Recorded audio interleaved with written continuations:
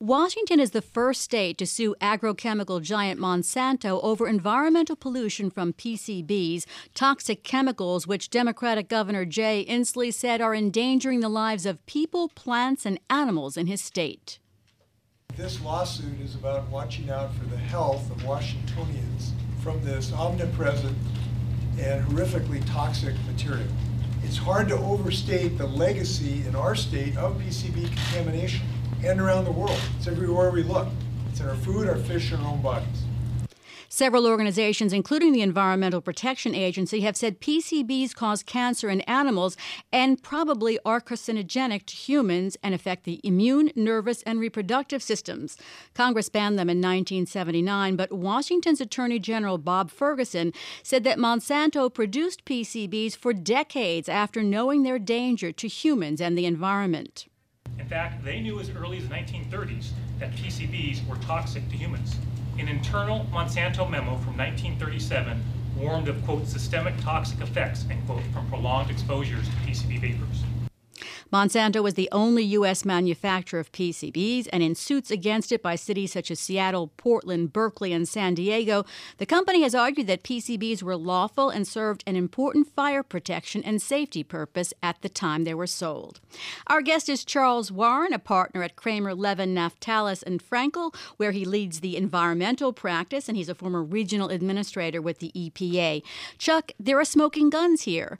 The Washington AG cited a 1969 internal memo from Monsanto that it knew about global PCB contamination but concealed it because, quote, there's too much customer market need and selfishly too much Monsanto profit to go out. Why isn't this an open and shut case? Oh, I think, June, it's actually tricky to bring a lawsuit against Monsanto for PCBs. There's a lot of things that go into it. It's somewhat akin to the cigarette situation where it took a very long time and the first lawsuits against the cigarette companies were dismissed. They finally were able to prevail, and a lot of the states prevailed really more on consumer protection and antitrust laws. And, part of the problem here is that,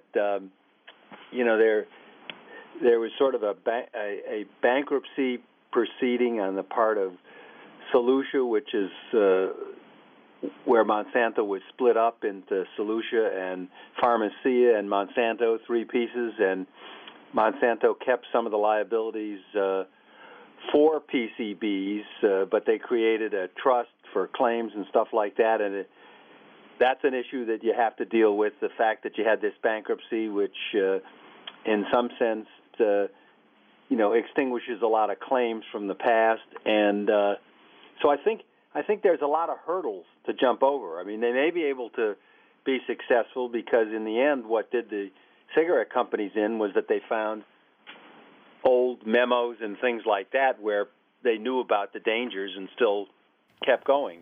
And we'll just have to see if the proof here is the same kind of proof that they found in those situations. And, we've seen some of it, but I think until you've seen the full evidence, it's going to be a little hard to predict what's going to happen. Well, but Chuck, people have known for a long time that PCBs were dangerous and they were outlawed, and it's not as though this is new news. So why? I mean, one of the things that sort of is curious about this is why you could have sued them even without these memos, I suppose. But what took so long for government officials to want to bring these kinds of actions?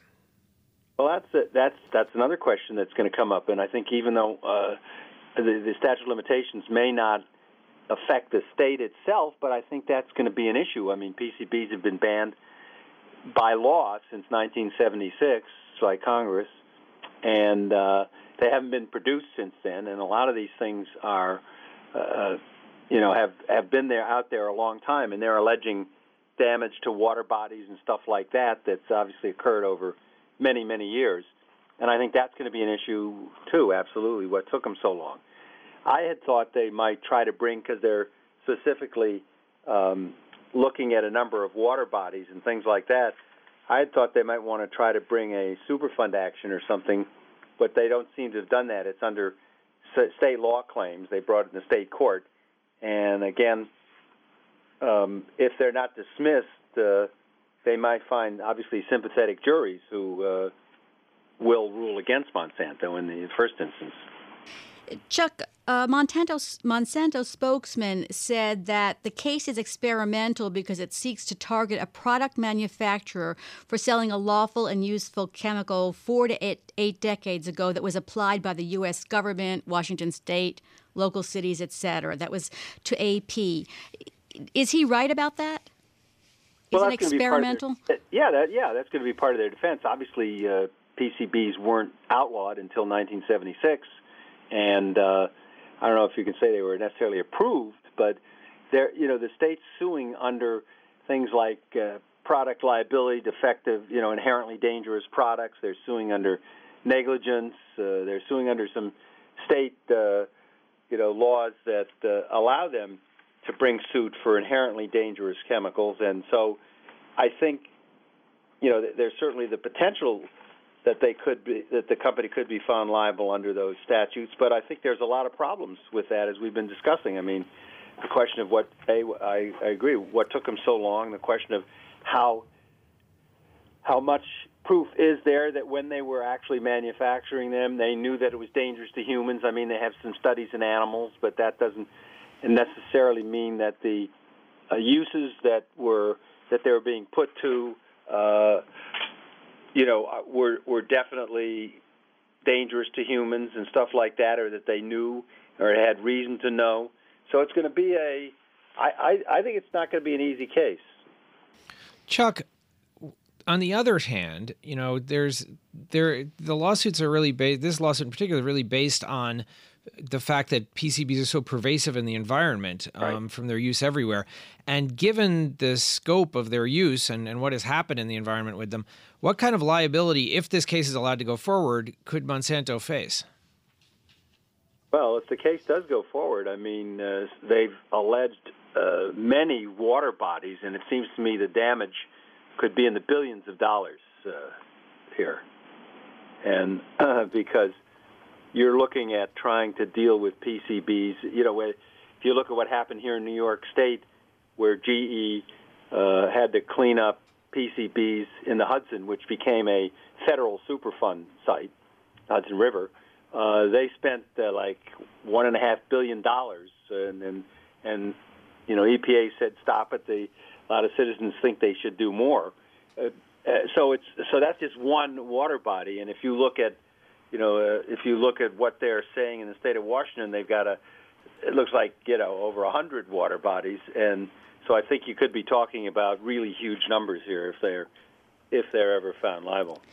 Just about 30 seconds here, Chuck. There are indications that other states may join in this, and there are certainly cities that are. Does Monsanto have the legal resources to fight this if it becomes a lot of states?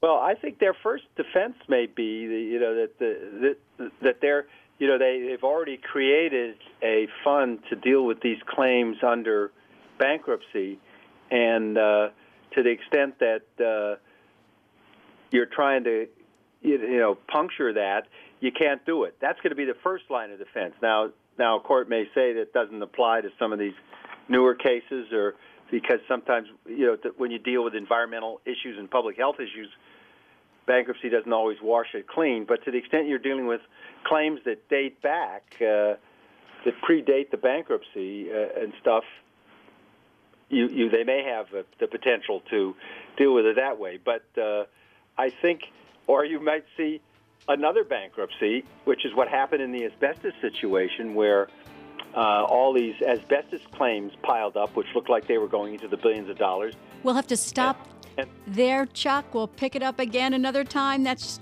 Charles Warren, chair of the environmental practice at Kramer Levin. Coming up, emerging trends in healthcare law. I'm Jim Gross with Michael Best. This is Bloomberg.